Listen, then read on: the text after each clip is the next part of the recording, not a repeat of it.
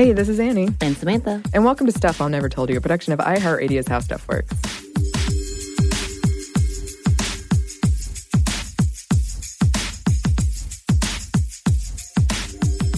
And we're back. And we're back. Sorry about the cliffhanger. We're actually going to be talking about one of the most famous cliffhangers of all time in this episode. I cannot wait to talk about it. I will leave you in suspense. Yeah, I'm thinking through our list, and I'm like, wait, which one? I will leave you in suspense. If you haven't listened to our part 1 on revenge, all about the science and history, suggest you go do that. Because in this one, we're going to be looking at specific examples of our more modern female revenge. Right. And trigger warning before we get into it for sexual assault, violence, and brief mentions of mental health and suicide. Like we said in the previous episode, one aspect of revenge films they are fantastical, they are heightened, they are usually ultra-violent. And I was thinking why this might be while I watched way too many of them. And I think it's because it ups the satisfaction.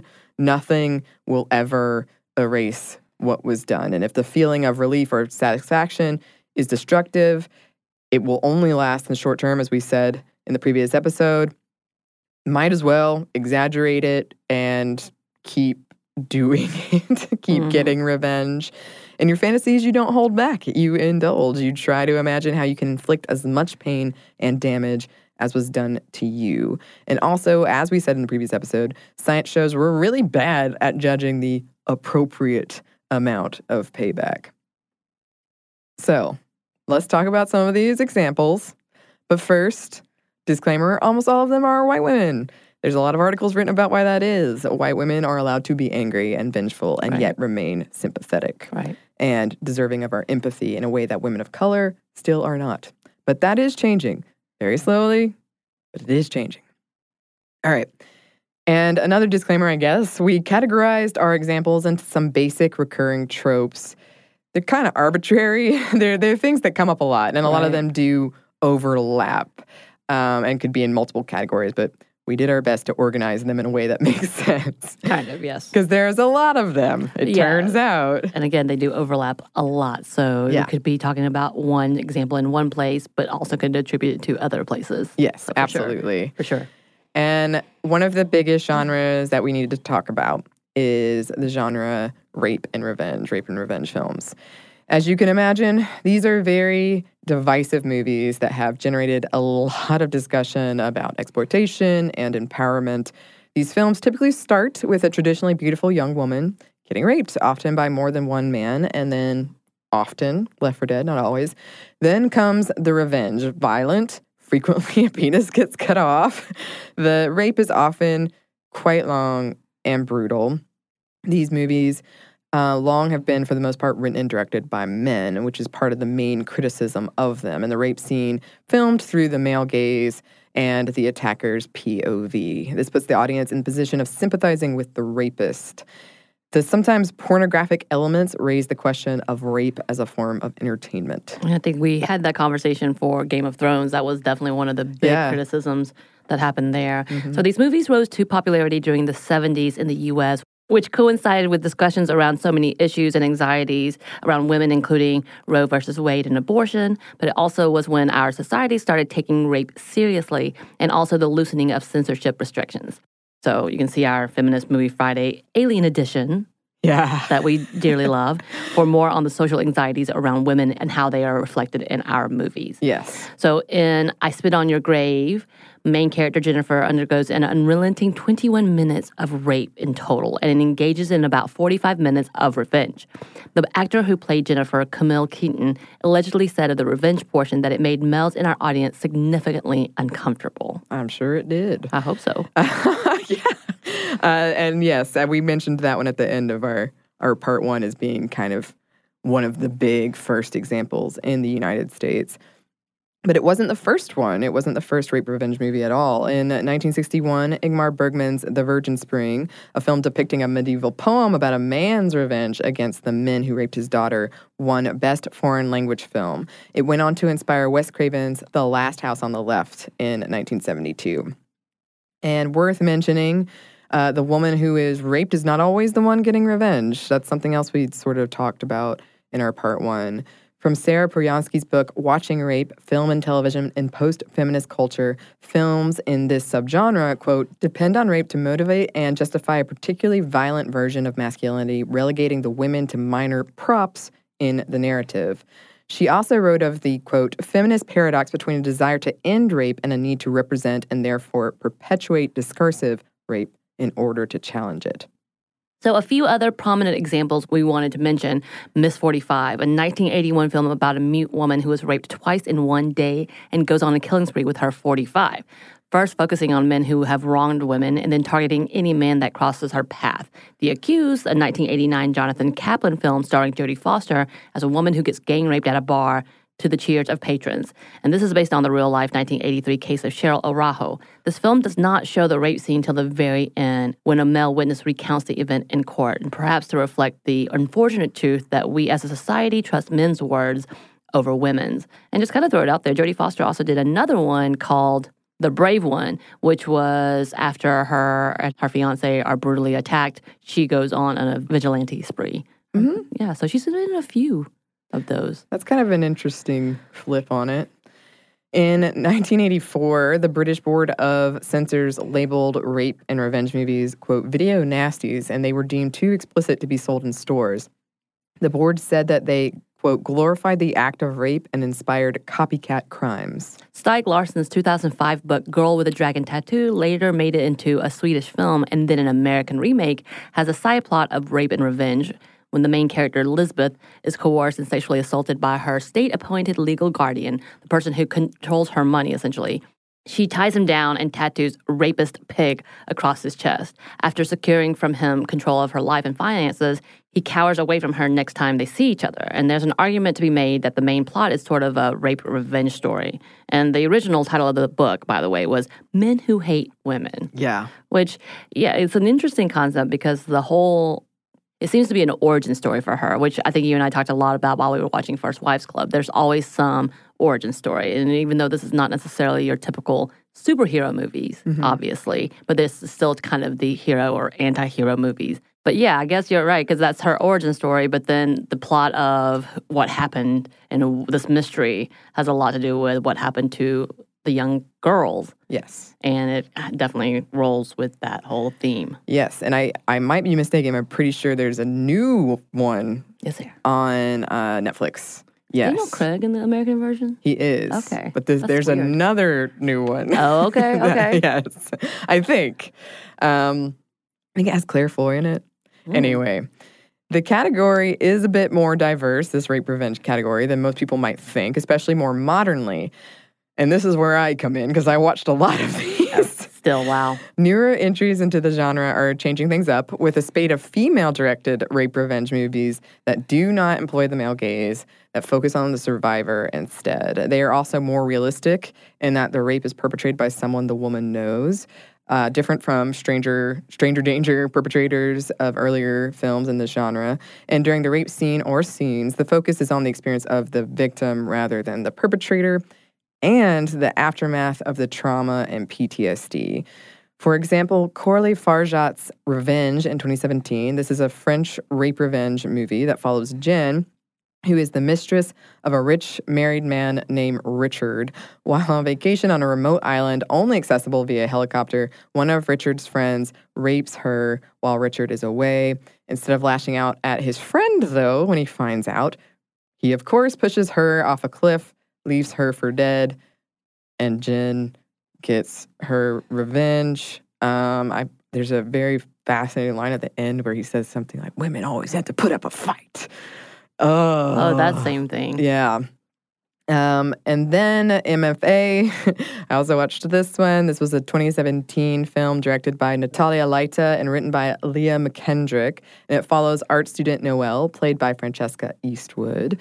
And Noelle is an introvert, and she's a bit of an outcast in her program. Her art is consistently criticized by her professor and the students, like, publicly for being timid. Mm-hmm. She has a crush on her fellow art student, Luke, who also seems to reciprocate her feelings. But then Luke brutally sexually assaults her. the camera stays focused on her during this whole thing. You can see her disassociate. The music drops out and goes, there's like a droning, humming sound, which reminds me of one of my favorite episodes of television ever, an episode of Buffy where her mom dies. Noelle is at first consumed with thoughts of getting justice. She tells her roommate right away, and her roommate says, don't report it because I had a friend that same thing happened to her and nobody believed her and made her feel terrible about herself. But Noelle goes and does it anyway. And lo and behold, it's all like, did you have something to drink? Did anybody see it? How long were you together alone in the room? Like all these questions that made her doubt herself. Did you ever say no? Which she did. Yeah, so then she goes to a support group, and the support group is more intent on, here's the fingernail polish that you can dip, and it'll detect the date rape drug, or, ways of, like, dealing with it or finding support. And when Noelle is like, well, why don't we try to stop the people that are doing the raping? And they're kind of like, well, that's the world we live in. Yeah. So she confronts her attacker, accidentally kills him, kind of gets a taste for it, and starts seeking out rapists and killing them. And as she's doing this, her art is becoming more and more brave, as the professor put it. Like, wow, this is so good. Enough so that at the end, she's the one they select to give the, speech because she's made such progress, and then she gets arrested. After she gets her MFA, she gets arrested. So she had a glow up and then arrested. Yeah. No, that's not how we say it. So in Jennifer Kent's Nightingale from 2018, set in 1825 colonial Australia, after the film's protagonist, Irish convict Claire, is raped, and she's determined to get revenge on her attacker, who also murdered her infant child and husband, obviously. In tandem, the narrative explores the persecution of Australia's Indigenous people, and the rape scenes unfold entirely from Claire's point of view. And the frame closes in on her face. Kent said in an interview about the reaction to the film, what I've learned is the difficult relationship we have is in separating the act of rape as an act of sex as opposed to an act of violence. I'm in the latter camp. It's using a sexual act to attempt to annihilate another human being. That's its aim. And I agree with that. That was a really tough one, too. Yeah, which is also, when I watch revenge films, I typically stay away from those. So which is why I'm like, I would never told you to watch that. That was a tough day. Yeah. I did all those in one day. I did not know. You should have texted me. They are all heartbreaking. I wouldn't have watched it with you, but I would have at least supported you through text. Be like, are you okay? Are you okay now? How are you now? They were rough. They were rough. So those are some prominent examples from that genre of female revenge, which is a pretty big one. And it is nice to see that women are making them now. I think that is a good step. But let's turn to another category here, which is kind of broad, but the bride/mother/family revenge. Right. And I think I see that in a lot of, you and I have talked about this repeatedly, about how ghosts and hauntings have a lot to do with mothers and vengeance. Yes. And I'm like, what? Why is that such a thing? I don't know, but it is. Yeah, so if you think of these sort of stereotypical roles of women as the scorned bride or the scorned lover, the mother whose child has been abused or killed, or the dutiful or conniving daughter. It's kind of what we're talking about here, although cheating and scorn is a whole category unto itself because it's such a big one that we'll get to in a moment. If you go all the way back, if you look at Shakespeare, he frequently dabbled in tales of betrayal and revenge in this genre, although not too often with women. King Lear is an example, though. Two of King Lear's daughters, Regan and Goneril, enraged by his clear favoritism of his youngest daughter, their sister Cordelia, seek to get revenge against the both of them. Cordelia is banished, and her father, he does this whole thing at the beginning where he asks the three of them, who loves me the most? And fragile male egos. Oh, I know. And the first two sisters go into this whole spiel, and then Cordelia, who does love him the most, is like, I'm not sure, I can't find the words to express how much I love you. They don't exist. And he thinks, oh, well, clearly, and banishes her.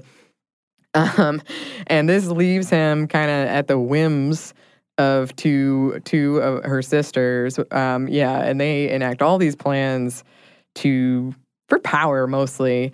But as happens a lot in these, the tension grows between Regan and Goneril, who are both obsessed with obtaining the most power, and both are competing for the love of the same man. Cordelia attempts to rescue her father, but they both end up dying in prison. Regan and Goneril, meanwhile, both perish. Regan after Goneril poisons her, and Goneril kills herself, both consumed by vengeance, leaving many victims in their wake. Mm-hmm. And then there is a film called The Bride Wore Black, which is from 1968 by Francois Truffaut, based on the book by William Irish / Cornell Woolrich, went by pseudonym. And this is about a woman systematically seeking revenge on the 5 men who murdered her husband on their wedding day. One by one, she murders them, and as the events lead up to the groom's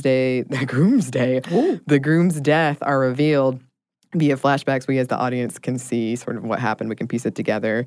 In one instance, she models that as the Huntress Diana for one of her victims. He's an artist, and he's painting her, and she has this arrow, and you're like, oh, yeah. It's going down. It's going down. Yeah, she shoots him with the arrow, but she kind of looks at the mural depicting her, has a moment, doesn't paint over it, doesn't get rid of it, and is arrested. Right. In prison, she kills her 5th and final victim, who she hadn't been able to get to previously because he had been imprisoned himself. Oh, yeah. Plot point. Yep. Then there's Enough with Jennifer Lopez from 2002, which was based on the 1998 novel by Anna Quindlen, Black and Blue. Jennifer Lopez plays Slim, a woman who threatens to leave her abusive husband and father to her daughter after discovering he was having an affair. He beats her in response, informing her that unless she's willing to fight, he's not going to stop having this affair, and that because he's a man, it's, quote, no contest. She attempts to leave with her daughter and the help of some friends, but is foiled. She was forced to flee. She asks her rich father for money to help her escape, but he gives her just $12 because he doesn't believe her.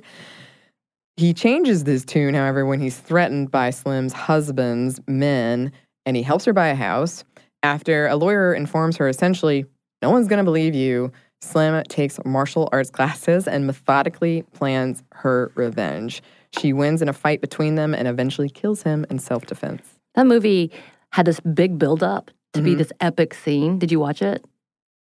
Long time ago, and I saw it on TBS, so I'm sure it was edited. I'm sure. But it really is kind of anticlimactic. You're like, oh, I really, maybe this is me needing bigger revenge I've seen in my life. Into you. But I was just like, that lasted 30 seconds, and half the time was he put her in a corner and she had to fight her way out. And I guess that made her the absolute victim, so she couldn't be disliked at any point in time, but it seemed kind of anticlimactic. You're like, why?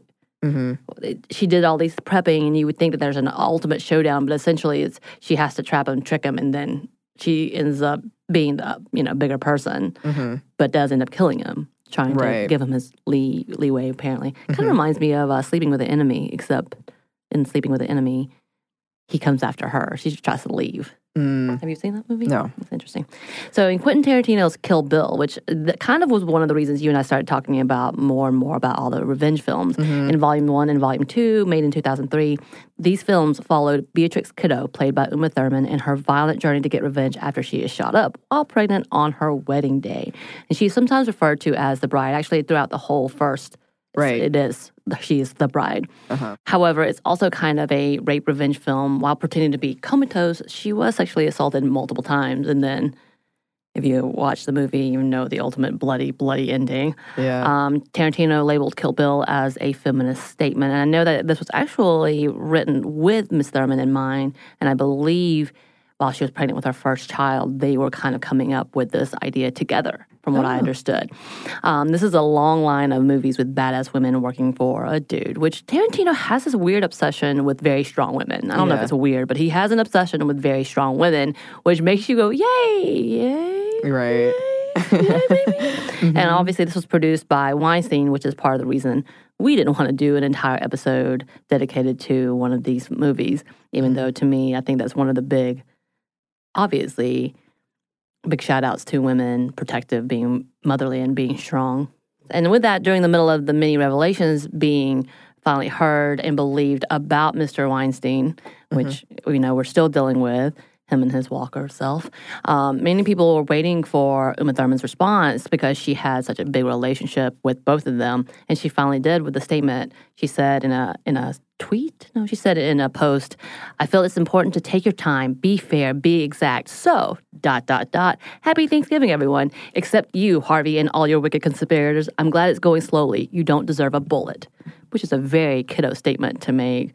And of course, she elaborated her story with, I think in an interview, can't remember who the interview was with, when she did talk about all of the abuse and all of the trauma that she had to go through while filming these movies. And I know we're going to talk about another movie as it comes down, but it kind of just, again, it's kind of what you were saying. It's kind of weird that it was created by this man, and obviously there's this double-fold reality of what was happening behind the scenes, as well as trying to empower women or talk about women being empowered and coming to seek vengeance. Is a whole different perspective. Yeah. And I watched these very late last night for the first time in a long time. I'd seen them before. And I do love the ending of the second one where the revenge kind of weighs out everything else. Right. It has to happen. It's just been building up. Right. There's a couple. Time. And there's a couple of things within that when we talk about Oshio Ren. Character, her origin story was because of vengeance when she watches her, which was one of the most disturbing scenes I've ever seen in my life. I think I was so distraught after I saw it in the movies of her witnessing her parents being murdered. So also Vivica A. Fox's character, they kind of kept it open to have her daughter who witnessed the murder to possibly come back with a vengeance story of her own. The cycle of revenge. Yeah. It never ends. Which, of course. And I think it would have been an interesting concept. Yeah. And then something else we wanted to talk about, the 1968 novel True Grit by Charles Portis, later made into a 2010 Coen Brothers movie starring Haley Steinfeld. And before that, a 1969 John Wayne film.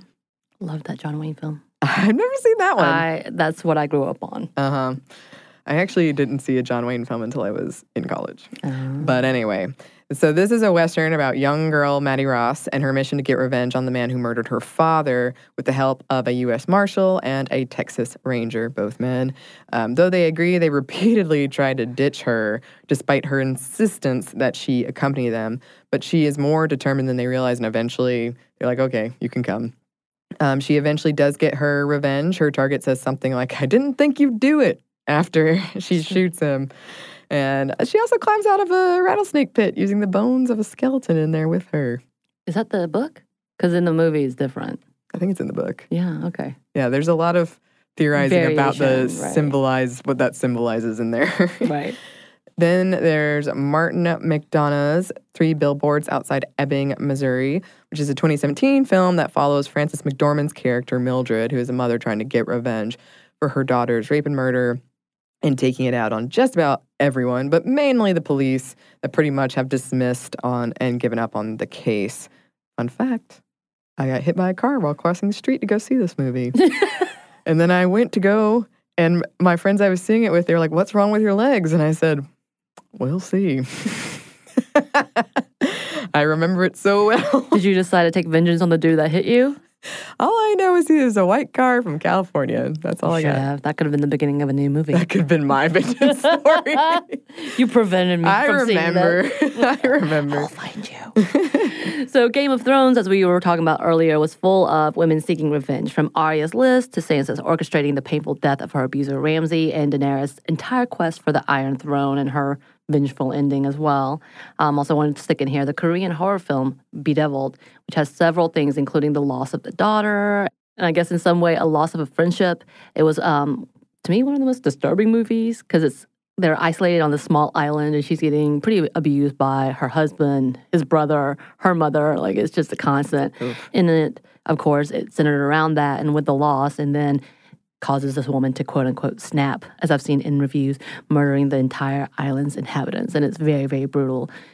But yeah, it's definitely one of those up there when it comes to like being a mother. She was okay. She dealt with the abuse, and then she finally was like, oh no this more. Is the last straw. Mm-hmm. Well, speaking of the last straw, we got another category, a huge one to talk about, and that is cheating. But first, we have a quick break for a word from our sponsor.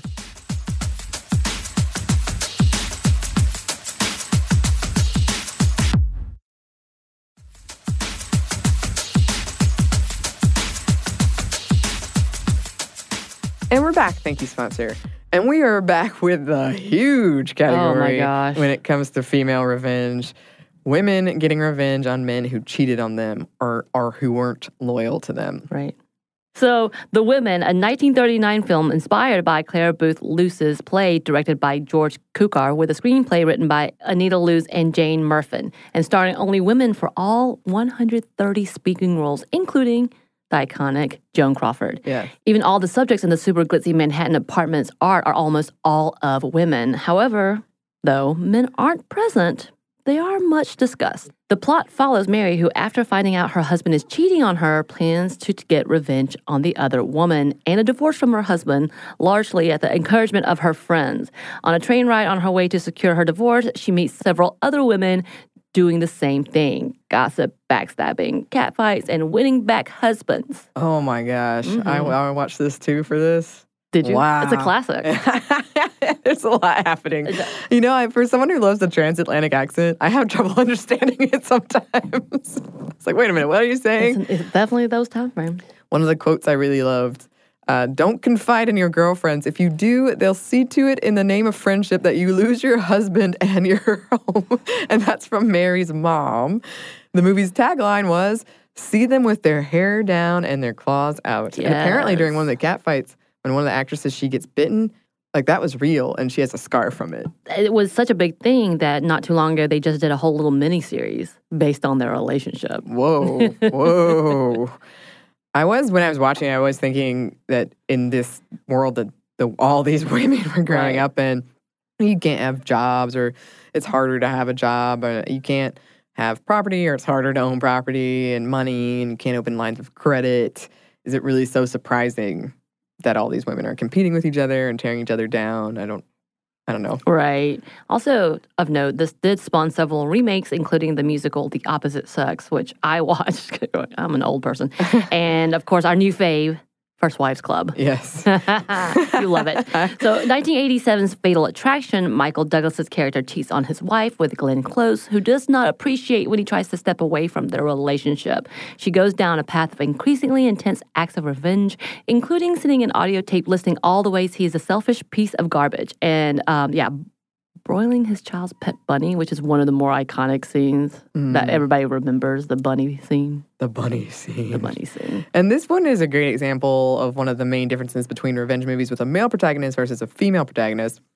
Because you're not meant to root for Glenn Close. Not at all. No. You are meant to see her as overreacting, crazy. And to be fair, she does a lot of things that weren't that, but if a male protagonist had done the same thing, I'm not super convinced audiences wouldn't still be on his side. Right, because then you also look at the fact of his wife is barely there, barely present in the movie, and she's just the sweet little victim, and no one really sees the bottom line that he's an asshole who cheated. Right. And then, this one, the 1999 film Cruel Intentions, which I also watched for this.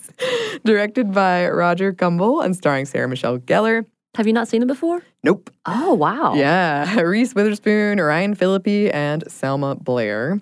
This movie is based on the 1782 novel Les Liaisons Dangereuses, written by Pierre Choctororos de Laclos. This is set in Manhattan at large, but in a prep school specifically, and it's dark, comedic, with an, at the time, rare on-screen female kiss. They won an award on MTV. Yeah, Sexiest Kiss, that's right. Of course. Gellar's character, Catherine, tries to enlist Felipe's character, her stepbrother, Sebastian, to help her get revenge on an ex by seducing Blair's character, Cecile, the girl Catherine's ex-boyfriend dumped her for. Okay, it's very convoluted. It is. But basically, she wants Sebastian to help her get revenge. Sebastian has different plans, though, including instead to seduce the virginal daughter of the headmaster, Annette, played by Witherspoon. So they make a bet. If Sebastian fails at seducing Annette, Catherine gets his very fancy Jaguar car. It's a specific model. If he succeeds, he gets to sleep with the only person he's failed to have sex with after he set his eyes on them, Catherine. What follows is a mass of debauchery and vengeance. Sebastian actually falls in love with Annette, of course. He wins the bet, but no longer desires to have any sex with Catherine, and Catherine is mad at this. She manipulates him into leaving Annette. Ultimately, he dies, and he gets revenge posthumously against Catherine. I was watching this like, wait a minute. But I did want to include this quote from Sarah Michelle Gellar's character, Catherine. And this is when he's kind of like questioning how she behaves. She says, "Eat me, Sebastian. It's all right for guys like you in court to f*** everyone, but when I do it, I get dumped for innocent little twits like Cecile. God forbid I exude confidence and enjoy sex. Do you think I relish the fact that I have to act like Mary Sunshine 24/7 so I can be considered a lady? I'm the Marsha f***ing Brady of the Upper East Side, and sometimes I want to kill myself." What a film. It's a very up-and-coming rebellious film for sure. I can see if I had been at not that I didn't like it or anything, it was enjoyable, but if I'd been at the right age, I would have been like, whoa, yes. Look at this. It was. I think it also, just to remind, Reese and Cecile's character, Selma Blair, get their vengeance through. The whole thing is like everybody gets revenge and then might get like revenged over. Like, right. Like it's a double whammy of all the things. All the things, except for Reese drives away with the actual Royce. Yeah. Is it a Jaguar? Yeah, she drives away Jaguar. Who knows? But she's, loving it with the glasses and all. Yeah. So Chicago, the 1920s musical that has been made into movies, the 2002 Best Picture winner, and Broadway shows, the second longest running show in history, is a story rife with female revenge. Velma Kelly kills her husband for cheating on her with her sister, and Roxy Hart kills her lover for attempting to break it off between them and lying to her about being able to make her famous. Right. Both are sent to jail, where they meet several other women in there for killing women who did them wrong. Resulting in my favorite song, Cell Block Tango. He had it coming. Yeah, and my favorite song, When You're Good to Mama, which, by the way, there's a viral video going around with Florence Pugh doing a great rendition of that. Somebody sang it at our holiday karaoke party here. Well, there were other things happening, but someone sang. Oh, really? Yes. When you... Yes. It wasn't me. It was not me. either of us, I do but love somebody did. Yeah. Then there's John Tucker Must Die, which is a 2016 comedy film directed by Betty Thomas with the tagline, "Don't get mad, get everything." The plot revolves around three young women who discover their high school basketball star boyfriend, John Tucker, is dating all three of them at once, promising each that they are the one, and they work together along with a fourth person to get revenge. Yeah. So in 2011-2015 show Revenge on ABC, starring Emily Van Camp, possibly being the reboot this year with the Latinx lead. That could be cool. Inspired by Alexander Dumas' novel, The Count of Monte Cristo, which is a fantastic novel. And we finally arrive at the thing I teased at the opening, one of the original cliffhangers. Okay, I'm so happy about this. I finally know who shot JR. I forgot that was you told me that you didn't know. I had no idea. Wait, what? And then I have to remember how young you are in comparison to these shows. Okay, so the reason I know about this at all is because when I was in school, we used to do this thing where you would say, "Who shot JR?" Right, the finger game. Yeah, exactly. While moving from knuckle to knuckle with each word, I really don't know the point of it. Like, I don't remember how you won or what you learned from that, but I remember doing it. It comes out as a gun, out as a gun. Yeah. Oh, okay, all right. That's what it's supposed to do. I don't think that's what happened. We really didn't know. No one knew why we were doing it. I always thought it had something to do with JFK. What? I don't know why. Okay. But I now know it's from an 80s television show called Dallas. And in it was this repugnant fellow named JR. The third season finale ended with him getting shot twice by a mysterious assailant. For 8 months, people waited and were besieged by an incredibly effective marketing campaign. Since he was such a jerk, everyone had a motive, like anyone could have been the killer. Right. There were T-shirts that read "Who shot JR?" or "I shot JR." There were contests to guess who it was. During the 1980 U.S. presidential campaign, Republicans handed out buttons that read "A Democrat shot JR." Candidate Jimmy Carter even joked that if only he knew who shot JR, he'd have no problem financing his campaign. The actor who played JR received an offer of a £100,000 vacation, pound is in the UK monetary unit, if he'd reveal the shooter. But the actor claimed none of the actors knew. All the principal actors filmed a scene where they killed him to keep the mystery up. You could place bets on it. And so finally, when the episode Whodunit, it was called Whodunit, aired in November 1980, revealing the culprit, it was the highest rated television show in history, drawing in 83 million viewers domestically and more than 350 million internationally. Turkish parliament even famously ended a session early so the legislators could go home and find out who did it.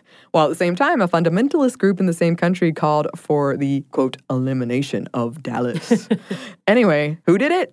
Kristen Shepherd, played by Mary Crosby, JR's sister-in-law, mistress, and alleged mother of his child. So, female revenge. There you go. This is one of the first great television cliffhangers. It also sometimes gets credit for helping CNN gain momentum because they launched that same year.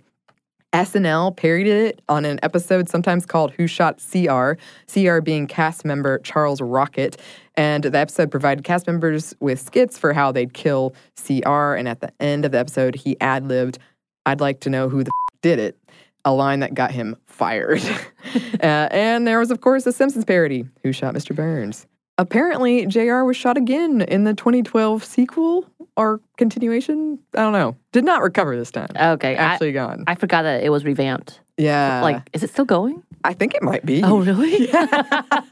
Well, I learned a lot. I learned a lot. And so that's a good overview of that category. But we have a couple more categories we wanted to touch on. But first, we have one more quick break for a word from our sponsor.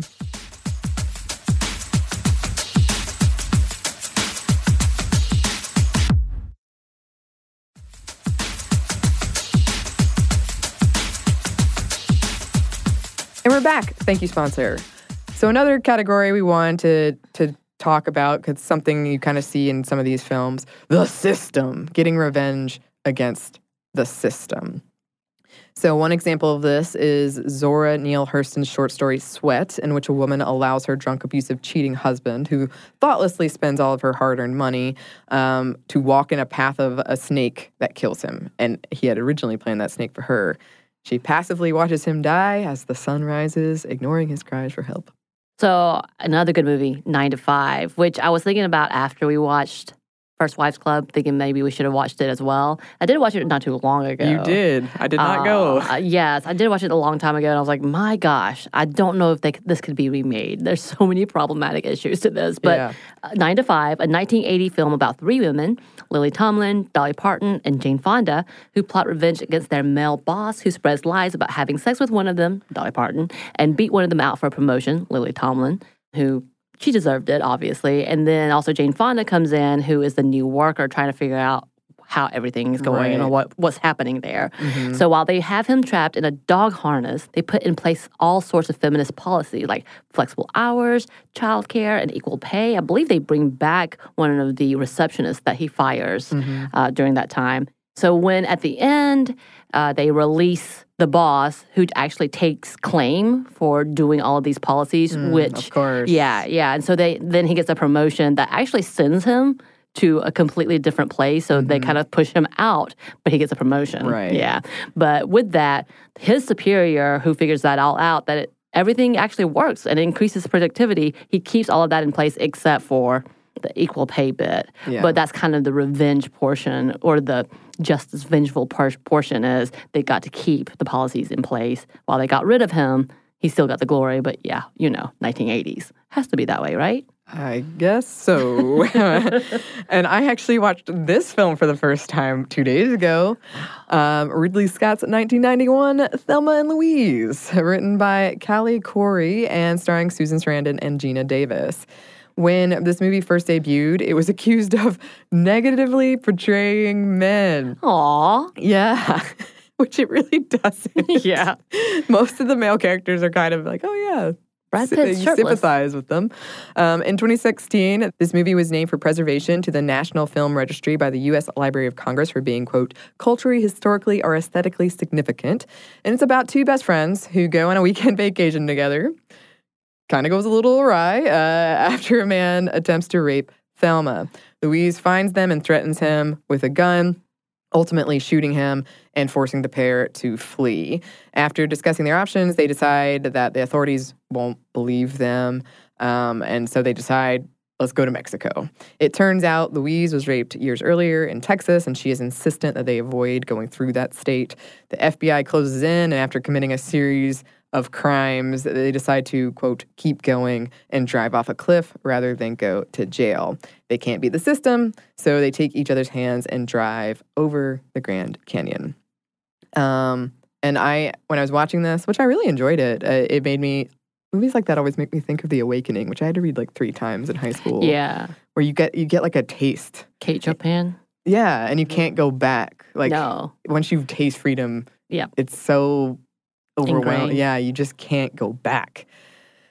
And then kind of in a different track is First Wives Club, yes, which is a 1996 movie directed by Hugh Willis based on the Olivia Goldsmith novel about women getting revenge on their ex-husbands after the men ditch them for the younger models.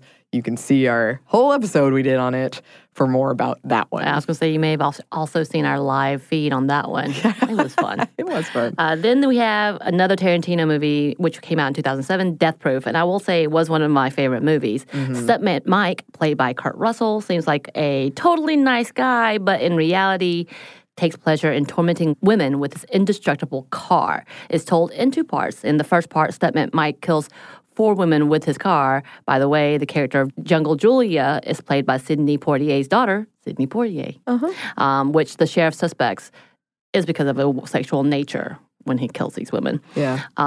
The film seemingly restarts with a similar setup.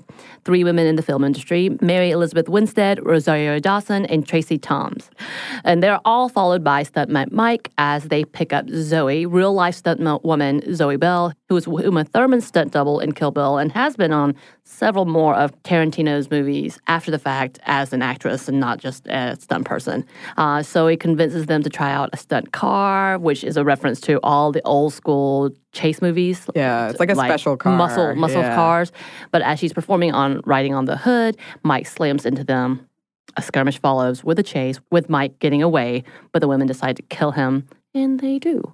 Yeah. I think it has some of the best lines, over-the-top, ridiculous lines. It does also kind of become problematic. Not kind of. It does become problematic as the main driver is a black woman, Tracy Toms, who kind of goes over the top with the whole blaxploitation type of idea of being an angry, violent black woman. So that's problematic in himself, which we can talk about that as an issue in Tarantino and his movies and thinking that he has permission to elaborate on that as a white man, but whatever. This, again, was produced by Weinstein's, and also, just as a reminder, Death Proof was actually a part of a double feature with Planet Terror done by Michael Rodriguez. Rose McGowan was in both of those movies, and so you see kind of an accumulation of, ugh. Well, yeah, and I watched this as part of leading up to this as well, and it was weird because Kurt Russell's whole thing, his car is death-proof because as long as he's in the driver's seat, as long as he has power, he can't be killed. Right. And the first person he kills is Rose McGowan, who's just like, okay, I just need a ride home. And it's hard not to see parallels, like real-life parallels. Exactly. Especially because she is the woman who kind of tells them something's wrong. Things are happening, something's wrong. Yeah. And then I will say it took me a couple of watches because of the first half of the movie before I really, I was like, oh, I actually do like this movie, but it's so grotesque, that beginning part, and it's so overtly sexist. But then you have that second half with Zoe Bell and her badassery. I mean, she is amazing. Awesome. Yeah. If you actually ever watch just like snippets of her doing all of these amazing, amazing stunts, it's phenomenal. It's just But I also appreciate the stark difference in Kurt Russell's character in the 2 halves, the beginning and to the end of when he's begging and crying like a little child because he actually gets injured. Yeah, I mean, it is kind of an interesting twist. I will say that. I really appreciate how it's one of the few revenge films for me where it just is like, you know what? We're not really going to try to make sense. We're just going to lean into the fantasy aspect of this. And I love when Zoe's fine. They think she might be hurt. She pops up. She's totally fine. And she's like, you want to go kill that guy? And they're like, okay. Oh, hell yeah. I love it. And they do have Rosario Dawson as being the mama character. So they definitely have those tropes in there as well. Yeah. Mm-hmm. And then, this is the last one I watched. 2005's Hard Candy, starring very young Ellen Page as a young woman who hunts pedophiles. So it starts with kind of like a text exchange, like a chat room exchange, and she's playing all like, oh yeah, that's so sweet, and gets up to this guy's place. Then she roofies him, tortures him. It's a lot. It's a lot. I do think that one of the things about this film, and it is purposeful, is you have doubts about who is the good guy versus the bad guy, or the good person versus the bad person, because you have doubts about who's telling the truth. Right. And going back and forth and back and forth and back and forth, and then, it reveals itself slowly. Yeah. I will say many a men have told me how awful this movie is. And how they would never watch it or never want to see it again. And then I was like, what happens? I don't understand. Why is it so bad? But that one scene where he's on the table is what has gotten all of them, which I find hilarious to a point of like, do you not see all of these awful things that happen to women? That is literally the plot, the beginning, the catalyst. And that was the most, don't get me wrong, it's not great. No. But it's definitely not the worst thing that I've seen in a movie. Yeah, it was tense. I was very on edge. That's the last thing I watched before we came in here. No wonder you looked at me with surprise. Like, oh. And then there's Vengeance. Yes. Vengeance, 2005, Chan Park-wook. This is the third and final entry into the Vengeance trilogy, which is obviously a three-part series. Yeah. Trilogy. And it follows a woman wrongly convicted of murdering a child, and after she does her time in jail and is released, she finds the real killer and gets her revenge. Again, this is another Korean thriller. I will say I've not seen this one, mainly because I wanted to start with the first one, which I don't think they actually align in any way. I don't think so. But I still wanted to do it that way. But the first one, again, these are really intense movies. And I'm like, I don't know if I can do this one right now. Which again, I cannot believe you watched all of these back to back to back to back. I'm going home and I'm like, just gonna... You're gonna watch How to Train a Dragon, aren't you? Or Harry Potter. I might. I'll do what I have to do.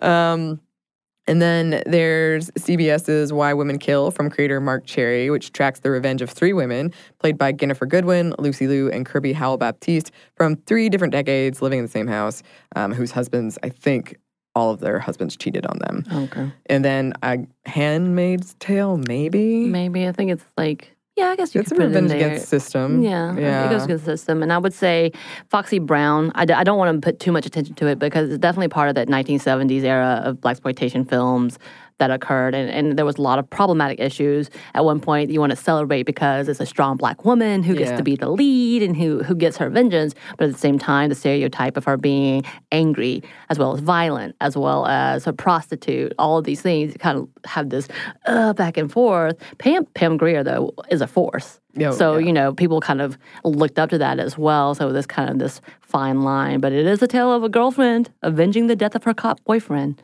So I think it is something to know about as well. There are so many. We could keep going. We do want to, one more small category, well, I guess 1.5, is supernatural. There are supernatural kind of vengeance stories. So many of them are about adolescence. My theory, again, that we're so afraid of female sexuality, especially in young women. Wuthering Heights could be an example of this. I saw it in a lot of things. Heathcliff's revenge on Henley and Catherine. But it's not really... it's been a long time since I've read that book.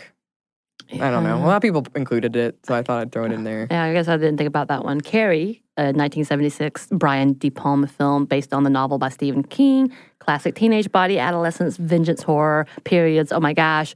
Carrie uses her abilities to get revenge on her very religious, over-the-top, strict mother and on the classmates who publicly make fun of her by dumping pig's blood on her head at prom.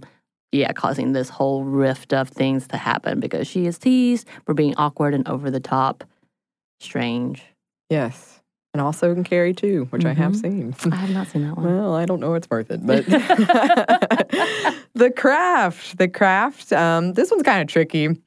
And this is another one we'll probably eventually do a whole episode on. Oh, yeah. But in brief, new girl Sarah Bailey becomes friends with rumored witches and definite outcast. Yeah, it turns out they actually are witches. And through a series of events, they cast revenge spells and beauty spells, all kinds of spells on people who have done them wrong or on themselves to make themselves prettier. But of course, the spells have negative side effects. Surprise, surprise. And eventually the women, for the most part, turn against each other, kind of get revenge on each other. Right. And we will be watching that one for sure. I think we may include like Hocus Pocus and Witches of Eastwick. I think those are definitely things that we will have to focus on as well. Shudder, a 2008 Mosayaki Ochiai American remake of Thai movie. In the movie, newlyweds Ben and Jane move to Tokyo, so Ben, played by Joshua Jackson, can pursue a career in photography. Side note, why are all these horror movies in Japan? Well, it is funny. Can we just talk about that? The American remakes are always in Japan. Yeah. It's kind of funny. Why? While out driving, Jane accidentally hits a woman in the middle of the road, but shocker, the body disappears. Photos start to show up with mysterious lights, spirit photography, quote unquote. Jane starts to have visions and feels a presence hanging over her. Turns out that Ben had photographed his friends raping her and doing nothing to stop it, and the ghost was hanging on Ben's shoulder, which actually also, it was because he was having an affair with her. She wanted to stay with him, and this was his way of getting her away from him. Right. So when she hit the woman in the beginning, it was already the ghost. Right. Right. And then we've discussed Jennifer's Body before. This is a 2009 movie directed by Karen Kusama, written by Diablo Cody, and starring Megan Fox as the titular character, who was offered up as a virgin sacrifice in a satanic ritual. Also just watched this for the first time and read so much about it. See, I'm really sad you didn't tell me about that because I wanted to watch this one with you. I remember talking to you about this as, it's supposed to be funny trope and da-da-da-da. Oh my gosh. I'm really sad I missed out on that. I learned so much. Because right now it's going through kind of a resurgence. Oh, is it? Yes. And they're saying because the time is right, it's before its time, but also the marketing campaign, they tried to convince Megan Fox to start a porn site. They just marketed it all wrong. Yeah. It's really gross. I don't remember that. I learned a lot. But anyway, she wasn't a virgin, Megan Fox's character, so she becomes possessed instead permanently and goes on a killing spree killing dudes. It doesn't really sound like a revenge fantasy at first, but some have interpreted it as Jennifer's body getting revenge on those who abused her. The sacrificing of a young woman being sacrificed by men at an altar is too reminiscent of Harvey Weinstein, the system that allowed for it to happen. And also at the end, her friend gets revenge on the band. Right. She gets out. She does. Yes. Adam Brody. Adam Brody, because he's also going to be in the movie we just talked about with Carey Mulligan. He's one of the nice guys. Right. That's right. And then he's in nice guy. Ready or Not, that where he's kind of actually a nice guy. Oh, really? I didn't see that one. Oh, man. And then we're not going to go into this one, but I was thinking about some metaphorical revenge movies where if you're talking about female vengeance as seen through climate change or Mother Earth. Right. This, I remember when I saw Mother! Exclamation point, and everyone was like, what is it a metaphor for? And some people thought it was Mother Earth. Okay. Yeah. Okay. Yeah, but that's a lot of that is a lot. That's a lot. That was a whole, but that brings us to the end of this episode. If we missed any, if you want to share any with us. Oh, we missed so many. Oh, yeah, we did. So you should tell us your favorites. Exactly. Send your favorites to our email, stuffmediamomstuff@iheartmedia.com. You can also find us on Twitter @momstuffpodcast or on Instagram @stuffmomnevertoldyou. Thanks as always to our super producer, Andrew Howard. Hey, thanks. And thanks to you for listening. Stuff Mom Never Told You is a production of iHeartRadio's How Stuff Works. For more podcasts from iHeartRadio, visit the iHeartRadio app, Apple Podcasts, or wherever you listen to your favorite shows.